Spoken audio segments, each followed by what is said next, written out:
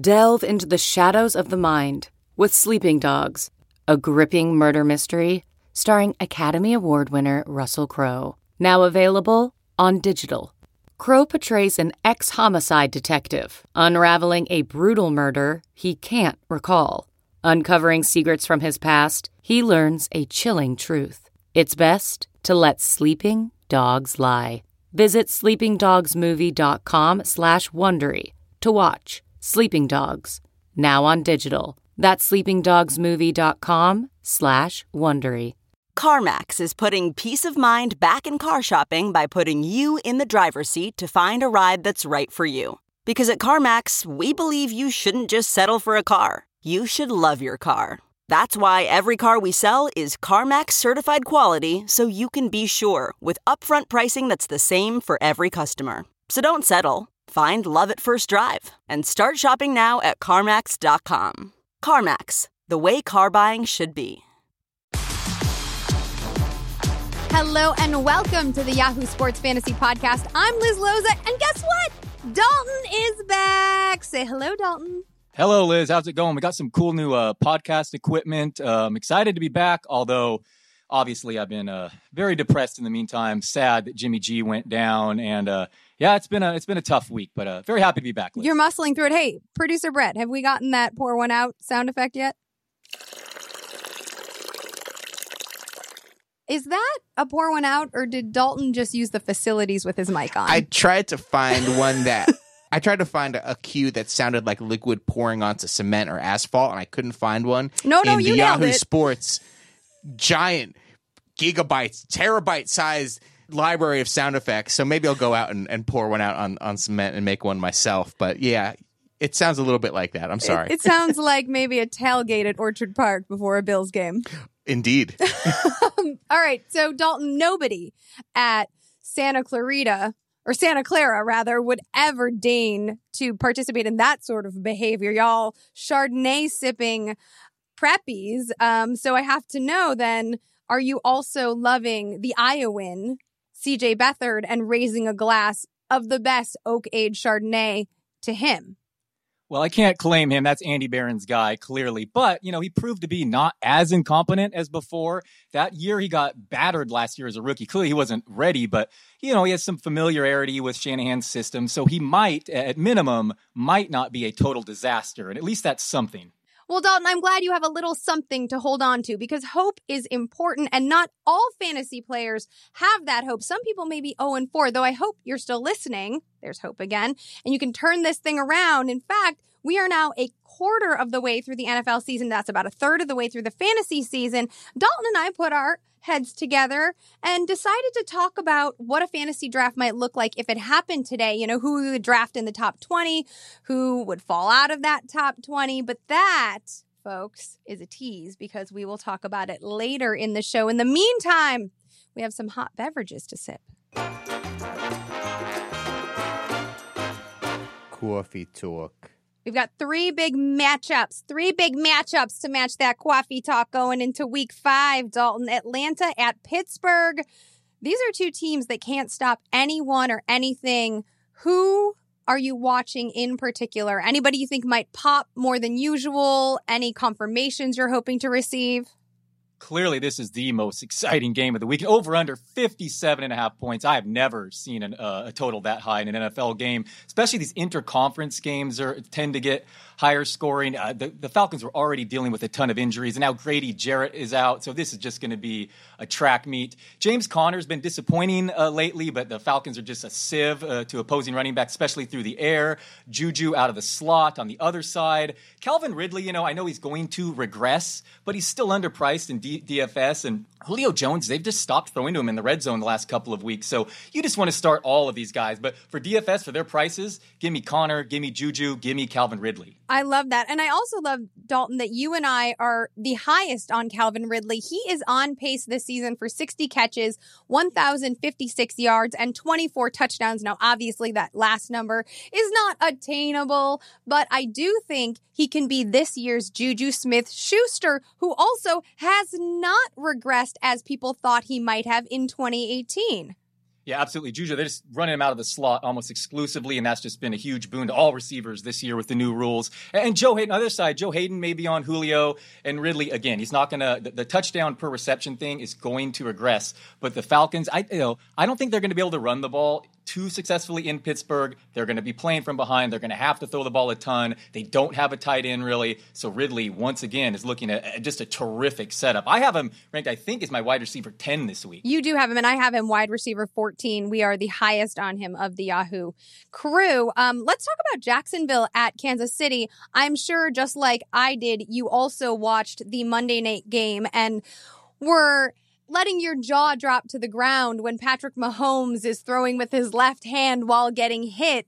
So good. Amazing, right? But he has another stiff opponent this week. The Jags are the best defense in the league, you know? You've got Calais Campbell coming off the edge, that front line with Malik Jackson and Myles Garrett in the middle of that defense. You've got AJ Bouye and Jalen Ramsey holding down the secondary. I mean, this isn't just Von Miller doing things and making. And by the way, I did not think Von Miller got after Patrick Mahomes nearly as much as he would have liked to.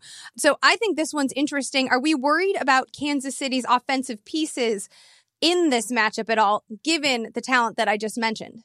I do think you have to temper expectations for the Chiefs offense. I mean, given what they've done, it's an incredible pace that's likely unsustainable regardless of opponent. But at home, and because they're so explosive, I do think the result here is going to be more points against the Jaguars defense than they're used to, which is going to result in more passing. And especially with no Fournette, yeah, that hurts their offense maybe in some situations, but it does diversify it, and it opens up the passing game more. And that's when Bortles has been at his best fantasy-wise, is when Fournette has been out. So give me TJ Yeldon, still underpriced in DFS. Keelan Cole's been silent lately, but this could be the week he breaks out. Dede Westbrook out of the slot. I like Jacksonville in this setup, a matchup in which they're going to have to pass the ball far more than they usually do.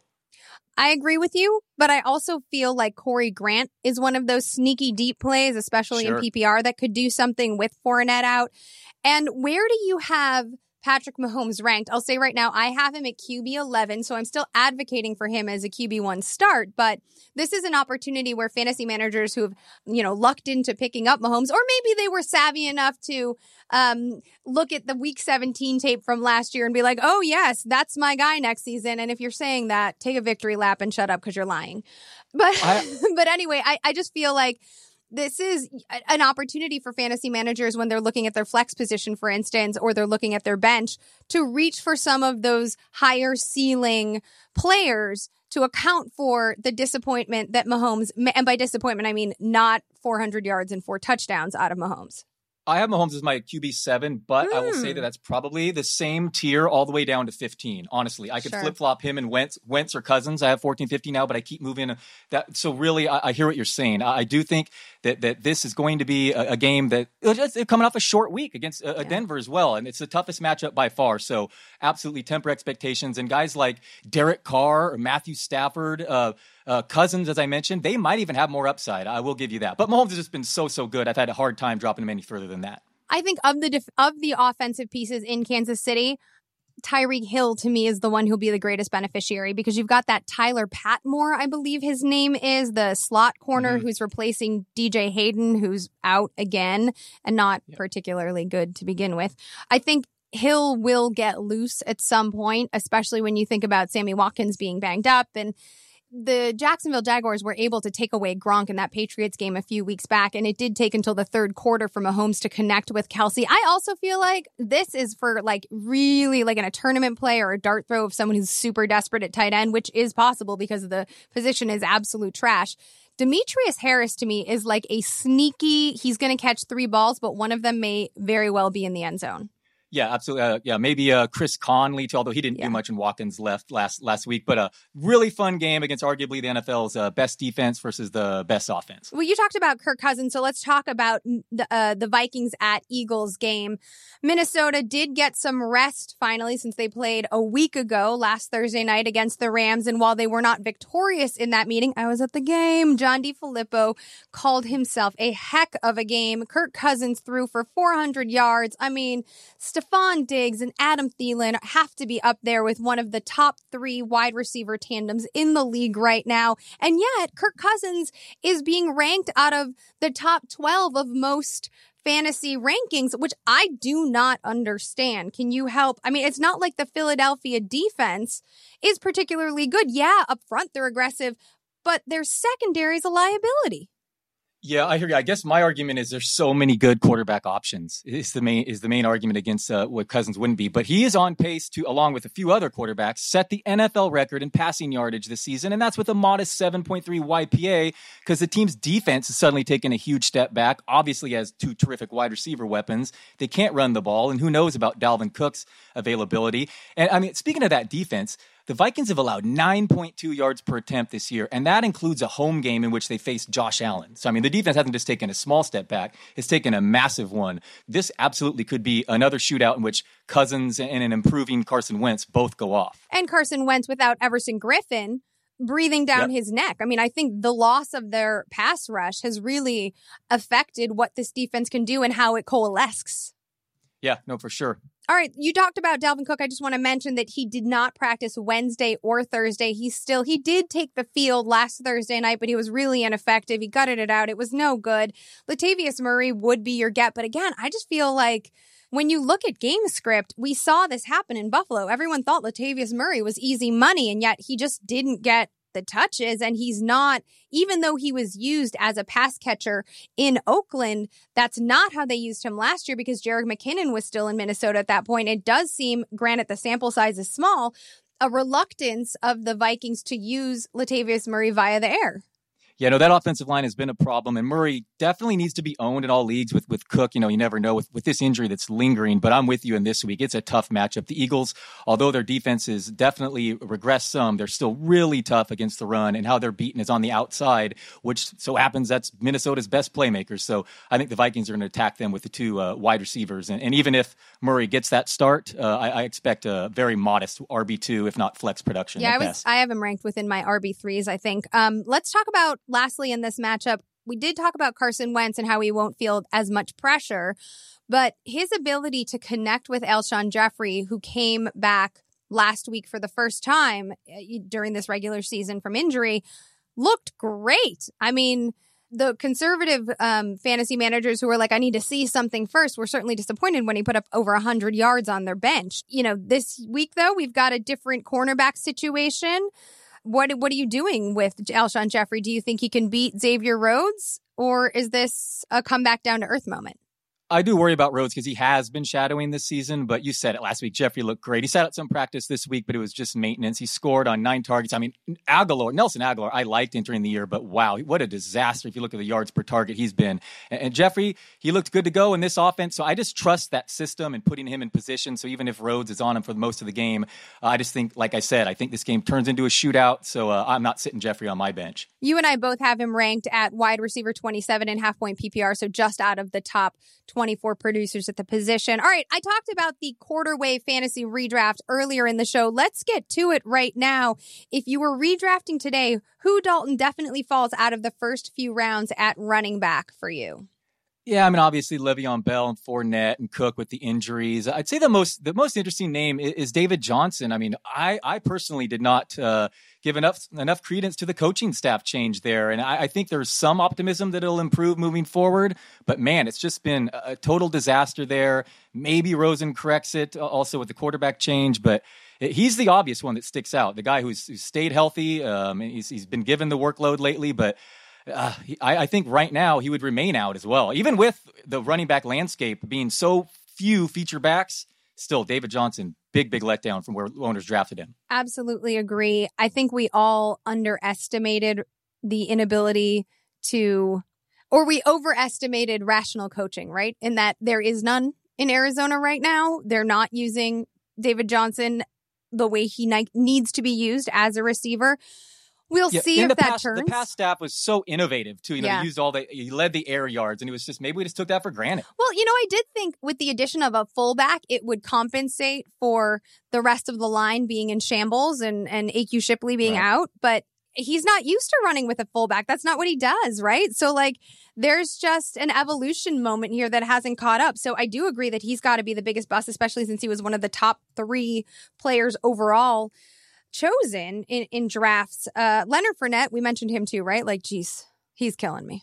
I know, and all the warning signs were there. I know the injury predictor cautioned by far the number one injury risk that was going in the first round, but I totally bought into the offseason work he did, and he lost weight. And then this is a different injury. Who knows if it's related? But I mean, it's so discouraging because if you're a Fournette owner, I mean, he was ruled out so quickly this week. I mean, there's no real light at the end of the tunnel there either. No, not at all. At wide receiver, Julio Jones continues to be allergic to the end zone. Antonio Brown, interestingly, is as well, at least for him. Juju seems to be getting all of those looks and that production. OBJ is Dalton. Tell me if you believe this. This is not fake news, I promise. OBJ is averaging 10.7 yards per reception. So Julio Jones is weirdly on pace to lead the NFL in receiving yards and score 0 touchdowns. Antonio Brown still has the second most targets in the NFL, so I'm not too worried about him. OBJ, yeah, I am worried. Eli Manning is a real problem. They don't even have a backup there that anyone knows about, so it's a concern. He's getting so frustrated. I mean, they couldn't even get garbage yardage against the Saints last week in prevent mode when the Saints were playing prevent defense, not even carrying. It was a disaster. It's an embarrassment. It's definitely a worrisome situation moving forward. Odell Beckham Jr. catching passes from 7 yards out. That ain't his job. It's great. This check down offense that they have in New York has been great for Saquon Barkley's numbers via the air, but it's killing OBJ and his owners. Manning was kept clean last week, too, in the pocket mostly. Everyone's blamed the offensive line. That was not even the issue last week. Yeah, it's definitely a problem. Keenan Allen also, I don't believe he's found the end zone, and so owners are a little bit salty about that, but I have to imagine the variance will work its way back to him. Yeah, I think he'll be fine. I think there's still the health is concerned with him, and he stayed healthy, so I think he'll be fine. At tight end, Gronk has been an obvious disappointment. He's probably going to play on Thursday night against the Colts, but he hasn't been fantastic. I mentioned earlier how Jacksonville was able to erase him. Trey Burton's been a disappointment. Gronk looks like he's aged fast to me. He just looks slow even when he's out there. And the upside with him is 100 targets, too. So I think he's a safely distant third now, even when playing among the fantasy tight ends. And Burton, I have a lot of shares of him. I'm a little bit more encouraged moving forward, but it was definitely a worry the first couple of weeks. But I think that Bears offense will be better as the season progresses. You think it's rounding into form? I have a question, though, about Gronk, because I feel like this might be because tight end is such a mess and there's so many injuries and disappointments and we're throwing darts every week. There could be plenty of Gronk owners who drafted him, in the first or top of the second rounds potentially, and they're frustrated and they need to do something. I wonder if buying low on Gronk right now is a smart thing to do because you do have Julian Edelman back. You do have Josh Gordon figuring out the playbook. And so now if there are more weapons, there are fewer defensive bodies to put on Gronk, and it takes 2 to 3 to stop him anyway. Yeah, and the idea of a dominant Gronk is great, especially today because the tight ends are just so bad. They're so unreliable ones. So that, maybe after the short week, he gets totally healthy. I'd love to see it, but looking him out there hobbling around and battling his injuries, I just worry that the Patriots are more concerned with a healthy Gronk for the playoff run. But because of people like me saying that, I mean, maybe he truly is a buy low. If I'm sitting here saying, I'm worried about him, maybe that means that you can go ahead and grab a worried Gronkowski owner and get him on 50 cents of the dollar. What would you need to get him? Like, what would you want to see in that trade? If I said, okay, I would like to take Gronk off your hands, what do you need to see from me to make that deal come through? Yeah, it's just so team dependent, but I would still want something like, let's say like a Robert Woods, Emmanuel Sanders, Marvin Jones, Amari Cooper, that type of wide receiver. Does that make sense? Just a 1-for-1? That would be the equivalent, I would say, from a wide receiver. Huh. I was going to say if I gave you like Cooper Kupp and Latavius Murray. Sure. Yeah. I mean, yeah. Again, league dependent totally there. If you needed the running back or if you were a Cook owner, but something in that range, the 15 to 20 wide receiver, I guess that means I'm lowering Gronk that much. Wow. That's telling. All right. So who would be the number one overall pick for you if the draft happened today? Oh, it would definitely be Gurley. Yeah. I mean, Kamara obviously is the man, but Mark Ingram's returning and Gurley in that setup. Although the Rams are just throwing the ball so much, Gurley really is not that 300 carry monster, but he's obviously involved in the passing game, and that team's going to score so many points. His floor, it's just really hard not to say Gurley here. I totally agree. How early do James Conner, James White, Carlos Hyde, those sort of running backs get drafted? Connor's really interesting if he goes off this week, but then you have Le'Veon Bell returning. So he probably would not get drafted very high with the assumption that Bell returns in the next couple of weeks. James White's really dependent on PPR or not, but I'd say even in non-PPR, he's safely an RB2 just because of his usage there with New England. And Even Carlos with- Hyde, if you would... Even with Edelman back? Yeah, obviously that hurts a little bit, but they even give James White like goal line carries. I mean, Michel's not the dominant goal line guy there. So I think in that setup, White can still be, in between the top. Maybe if I'm saying RB2, it's certainly a flex option. And in PPR, definitely he's going to be one of the biggest risers among all running backs this year. Carlos Hyde, love the setup with Baker Mayfield taking over. And I was all for saying that he's one of the biggest risers, and then Nick Chubb suddenly looks so impressive. So that would be just the one kind of concern. Even Hugh Jackson's saying Chubb needs more carries, and when he's talking about younger players, boy, that is surprising. but Hyde in that setup still, he's definitely one of the bigger guys who's risen up my draft board based on preseason ADP. I 100% agree. As far as Chubb is concerned, yes, he looked great, but I also feel like Hugh Jackson just does a lot of talking. I mean, players love to play for him, right? So, he's complimentary. And what you said about the younger players, this is going to be an opportunity where everyone goes crazy for Chubb. And sure, if Hyde, knock on wood, gets hurt, let's hope he doesn't. That's why I'm knocking on wood, not knocking on wood to cause an injury ever. Thank you. Don't at me.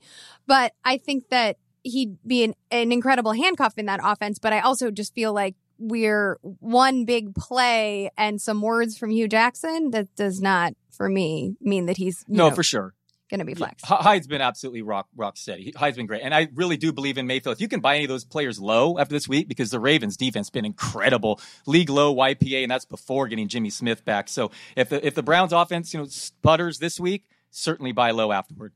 It's a great point. Would you take any of these wide receivers in the first or second round? Cooper Kupp, who I mentioned, Golden Tate, or Calvin Ridley, all similar slot guys. Let's say that we're talking half-point PPR so we can qualify this. Probably not that high, but I will say it's amazing that Cooper Kupp and Robert Woods and Brandon Cooks are all going to finish as top 20 wide receivers safely. I mean that's just incredible. Not to mention their teammate with the number one running back. Golden Tate has been great, and then Calvin Ridley, obviously the guy who's really jumped out of nowhere and went from week one I could see a lot of teams probably dropped him, and now we're talking about him as a possible draft pick this high this quickly. So really impressive from the rookie. Of those, for me, Kupp is the most interesting, or the one I would buy the highest because of his red zone usage and his rapport with Jared Goff in the red area of the field. I mean, Golden Tate scoring touchdowns, but he's a yak guy. And I think Marvin Jones has seen more red zone looks, even though they haven't converted. And Galladay's a beast in the end zone as well. So just in terms of high value targets, I think Cooper Kupp has the most consistent rate of those. Yeah, well, Kupp and Tate are battling. Those are the two best trios, in the NFL, the wide receivers. So they have two great teammates. Whereas Ridley's obviously battling Julio Jones, but not much otherwise. Right. What about quarterbacks, like the young quarterbacks, Mahomes, Goff? Where do we put them? Let's say, where do we put them in relation to Aaron Rodgers, who Scott Pianowski talked a lot about on Sunday's pod, not being healthy or putting up the video game numbers that these younger guys are? Yeah, I'm totally buying. Given Pat Mahomes' setup, the bad defense, the weapons, just how he's looking. I mean, he can even start running the ball more. Goff's YPA, the fact the team never pulls up off the gas pedal even when they're ahead. Those three wide receivers, those two are clearly my number one and number two fantasy quarterbacks if we were starting right now. Rodgers, the gimpy leg, the setup, the receivers. His YPA is really hasn't been elite last couple years. Still love Rodgers, obviously, best player in the NFL, but I would definitely have no problem dropping in below those two confidently over the rest of this season. Do you have a favorite tight end, one that you would lean on for the rest of the season if you could? Well, it's obvious answer. Sorry, though. It's George Kittle, my San Francisco guy, who just dominates every time he's not hurt. I mean, the yards per route. I mean, you saw last week the 81-yard touchdown catch with C.J. Beathard. I mean, doing the awesome entrance into the end zone. So, yeah, give me Kittle all day. Before the next injury, which I'm sure is soon to happen. I don't know what's going on with the athletic trainer there in San Francisco, but seemingly every player is injured. But Kittle while he's healthy. His name is Ray Wright, and he worked for the Washington Redskins before he came over. I'm sure it's not his fault. I'm sure it's not. I just want to point out that the Redskins are not a team that are particularly durable. Right. Okay. Well, I'm sure it's not his fault. It's just a bitter Niner fan here. Sorry. Go ahead.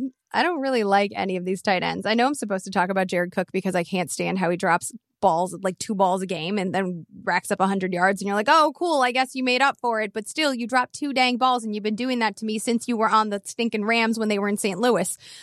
Oh, I know. Yeah. It's hard to dislike his setup, though. I mean, there's Derek Carr, another quarterback on pace to set the NFL record in passing yards. So this will be an interesting week for Cook because the Chargers are the number one ranked defensive DVOA against tight ends, but I fully expect a shootout and him to see a bunch more targets. Well, but Derwin James, that rookie safety, looks bananas good. So, oh, yeah, he does. That is part of the reason that I am like everyone's, top fiving Jared Cook, but I'm a little hesitant because I know Kittle broke free, but he broke free on a long ball last week. Oh, and they've shut down tight ends otherwise. Totally shut them down otherwise. So I think Cook expectations need to be managed. Although I did fearlessly forecast something for him. So whatever I said the first time is what you should listen to. We are going to have a little fantasy court with our own honorable judge, Andy Behrens, and he's going to talk about consolation brackets. Welcome to another edition of Fantasy Court, where I, Andy Behrens, resolve your fantasy disputes. This week, I want to take a very important case, a case with significant and far-reaching implications. This suit is brought by Medieval Cow on Twitter. He's just at Medieval Cow. Of course he is. The Cow writes in, teams that are in consolation bracket shouldn't be making waiver claims during the playoffs, right? Grab a free agent if you really care about those dumb matches, but stay out of the way of the championships. This divided our league last year, as it should, Cow, as it should. I have strong thoughts on this, and they pertain not just to your league, but broadly to all leagues generally. Listen to me very carefully.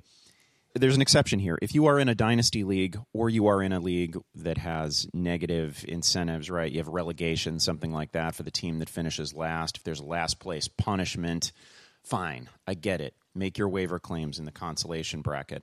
Other than that, let the grown-ups talk. Stay out of the way. Stay out of the way of the teams competing for a championship.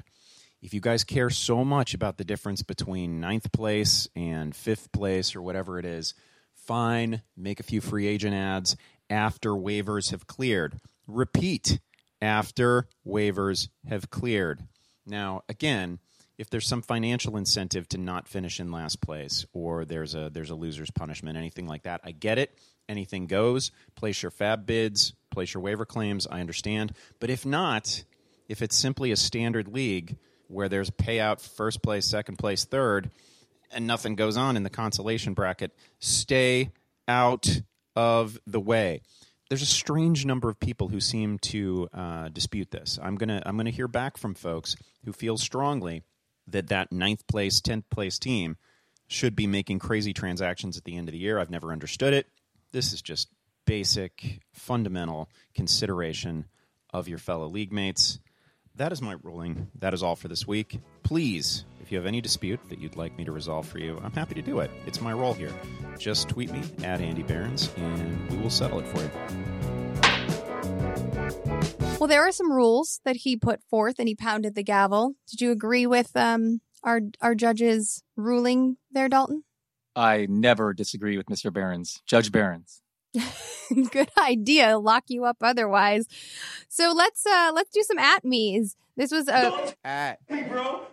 Yes. This was a question that we asked our fair followers on social media. Players that you want to drop but are hesitant to pull the trigger on. Rapid fire here. Let's talk at like a minute on each guy. Dalton, LeSean McCoy. Why are you hesitant, or are you not, to drop him?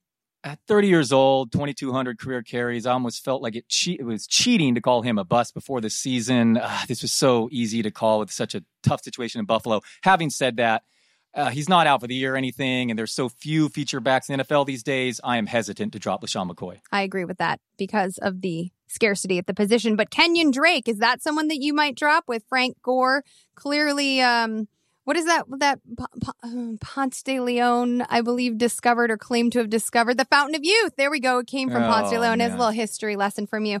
So are you dropping Kenyon Drake? Are you trying to sell him? What are you doing with him?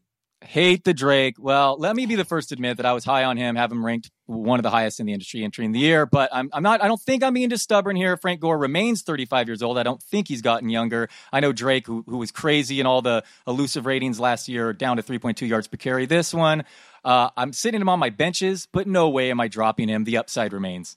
I don't know about that one. I we have been having this like fight about Kenyon Drake since July, I think. I don't know why. Yeah, and I look totally wrong. I look totally wrong. Gore's getting the touches, and Drake has been wholly unimpressive on a team with a winning record too, which is, I mean, they're 3-1 as well too. So, I mean, I don't have much of a leg to stand on now. I mean, the last 2 weeks have been a total disaster. But you know what? I'll take it on this one because Derrick Henry was someone that I advocated for ahead of Dion Lewis, and I was clearly wrong. If he can't do it this week against Buffalo, then there is no reason to hesitate dropping him. Yes or no? I am hesitant to drop him, but he's definitely on my bench. I keep burying him in the rankings. But, you know, Dion Lewis, maybe he get hurt. He has a long history of durability issues. So if he goes down, I could see, again, kind of like Miami situation, Henry struggling, yet Tennessee is 3-1 with a strong defense. So the setup could theoretically be good for Henry moving forward. So, but he's been so inefficient. Him. Dalton, 18 carries in back-to-back weeks for 65 yards in back-to-back. Like, that's not good. He doesn't look good. To me, this test is against Buffalo. And if he can't do it, even if he is going to get volume, if Dion Lewis were to get injured, how good is he going to be? 18 carries and he can't do anything. Like, whose benches are deep enough to do this? Maybe a healthy Mariota who looked good last week, and maybe he can run now, opens up some rushing lanes more moving forward. But yeah, I actually expect Tennessee to be upset and lose in Buffalo. It's just a setup for me there. But so I totally hear you. There's not much to be encouraged by with Henry, but you'd have to be in a fairly shallow league for me to not at least stash him because of the upside. But I certainly hear you. He's been really awful. Larry Fitzgerald, not looking better. And Christian Kirk, by the way, coming along nicely. Spoiler alert, he might be on my deep sleepers this week. 35 years old, battling a hamstring injury. Larry Fitzgerald, you can drop him. Josh Rosen seemingly likes Chad Williams and Christian Kirk, as you mentioned, better anyway. It's a total health issue with Fitzgerald. I'm dropping him. Okay, wow, you did pull the trigger on that one. Are you feeling similarly about Michael Crabtree, another older, though not 35-year-old receiver who is not getting the red zone targets, and a revitalized Smokey is getting all of that love? It's all context, by the way, and a healthy Fitzgerald could definitely be valuable in deeper leagues moving forward. But I just worry if he's going to sit there and play it at 60%, you're going to want him active. It's just going to hurt your team. Crabtree, normally I'm down on, but I wouldn't be dropping him. I think the touchdowns is the one difference from last year. He's actually getting more yards per game. I love John Smokey Brown. Love him. Third in the NFL in air yards among wide receivers, but long, extensive injury history. If he were to go down, Crabtree's targets would shoot up. They've actually been pretty good. Joe Flacco's looked really good. So I think Crabtree is actually, I know the drops have remained, but I think he's going to due to regress in the touchdown department. So you feel like in a good way, Henry and Crabtree are stashes for you because the players ahead of them have such extensive injury histories. And so you're going to hedge in that regard. Yep, it doesn't help that Baltimore's defense has been so dominant, but Flacco looks rejuvenated, and if something were to happen to John Brown, I see a clear path to more targets. But 34 targets in 4 weeks for Crabtree, the efficiency will pick up a little bit. I think he'll be better. Interesting. I don't mind that one bit. To me, it's about where he's getting those targets, and the high-value targets haven't been there, but I like your idea about efficiency and regressing to the mean. Yeah, but right? I don't see why he shouldn't get more in the red zone. I mean, I know they have a Hayden Hurst coming back with a tight end. There's not like dominant tight end there. John Brown's small. I mean, Alex Collins. But Javorius Allen gets everything through the air. Yes, it's Allen. Yeah, it is Allen. You're right. But it's other than Allen, then it's Crabtree. So I just expect more TDs moving forward. Definitely not a ton of yards. I don't disagree. I just think it'd be interesting. But this is a quarter poll, so we'll check in again in another 4 weeks and see how we've fared. Instead of going forward in time, though, Brad Evans is going to take us back in time for this week in fantasy history. It's time to hop into the Wayback Machine for this week's Great Moments in Fantasy Football History. The San Diego Chargers are currently without an NFL franchise, but this week in 2003, a former Ohio State Buckeye wrecked a much different-looking Jacksonville Jaguars secondary. Wide receiver David Boston shocked the fantasy world en route to 14 receptions, 181 yards, and 2 touchdowns. He even patted the bottom line with 13 rushing yards. In the end, his 45.4 fantasy points in PPR obliterated anyone and everyone in his path. At that time in his career, Boston was a proven commodity. In 2000 and 2001, with the then Phoenix Cardinals, he amassed 169 receptions for 2,754 yards and 15 touchdowns, earning Pro Bowl and first-team All-Pro honors in 2001. Eventually, injuries, likely due to being grotesquely swole, sapped his career. He went out with a whimper in 2005 with the Miami Dolphins. Back to you, Liz. Riveting information about Mr. David Boston. Would you agree? Very riveting. David Boston was yoked, man. He was absolutely ripped, that guy. I remember that's the thing I remember most about Boston. Well, if they had daily fantasy back then, he would have won somebody a lot of money. Now it's our job to win somebody a lot of money. Today, I think a bargain who can do it is Corey Davis. He's at Buffalo this week. He's only $16. Your thoughts on that play? So I would point out, Tre'Davious White is a pretty good corner, but man, at that price for the amount of targets that Corey Davis is getting, and with the aforementioned Mariota playing better, definite bargain. Last week, he just tore apart overwhelmed Eagles defense. Corey Davis, that's the breakout everyone was expecting. It's finally here. I expect more of the same moving forward. All right, Dalton, give me one of yours. I love the guy you have listed at your tight end bargain. I was going to talk about him a little bit early, but I didn't want to steal your thunder on this one, though I guess I kind of am. Go for it. Tight end is just so barren, and Vance McDonald, while he's not, playing all the snaps, when he's out there, he's running routes, and that over-under 57.5 points should just be pinball scoring, passing back and forth. Atlanta decimated on defense, the injuries there. Vance McDonald, the Steelers, they've had some problems this year, but at home, they still remain a juggernaut.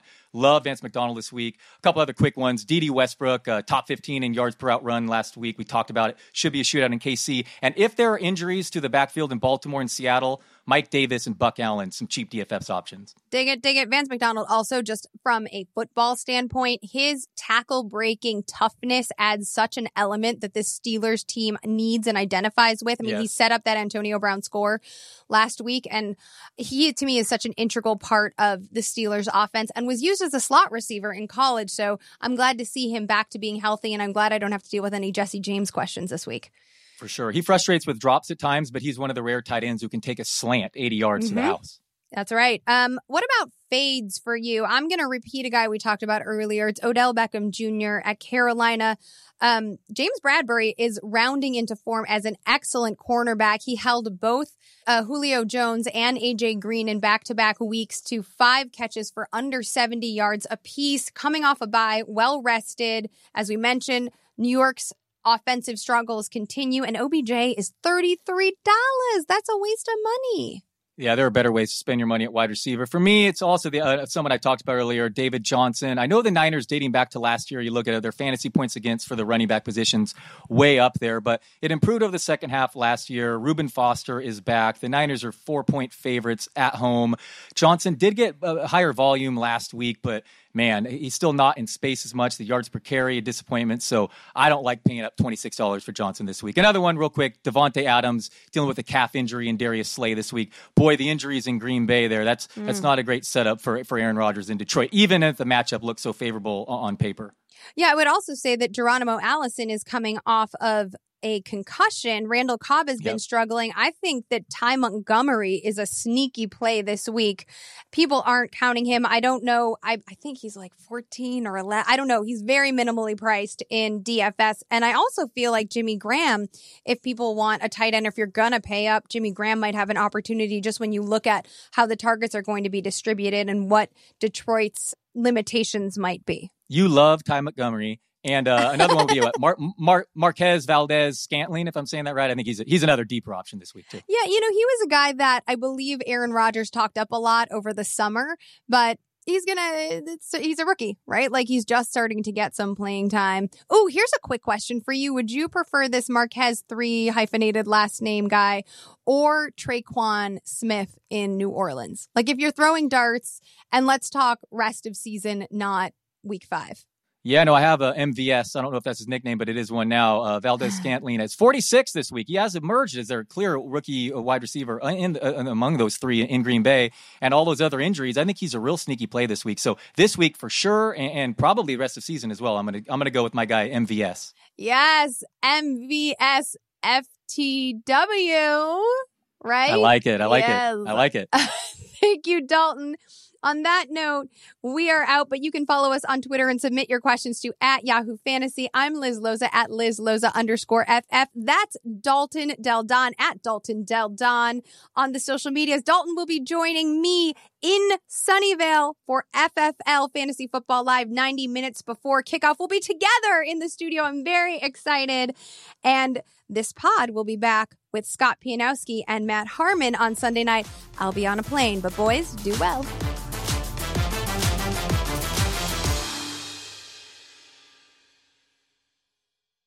One, two, three, four. Those are numbers. But you already knew that. If you want to know what number you're going to pay each month for your car, use Kelley Blue Book My Wallet on AutoTrader. They're really good at numbers. AutoTrader.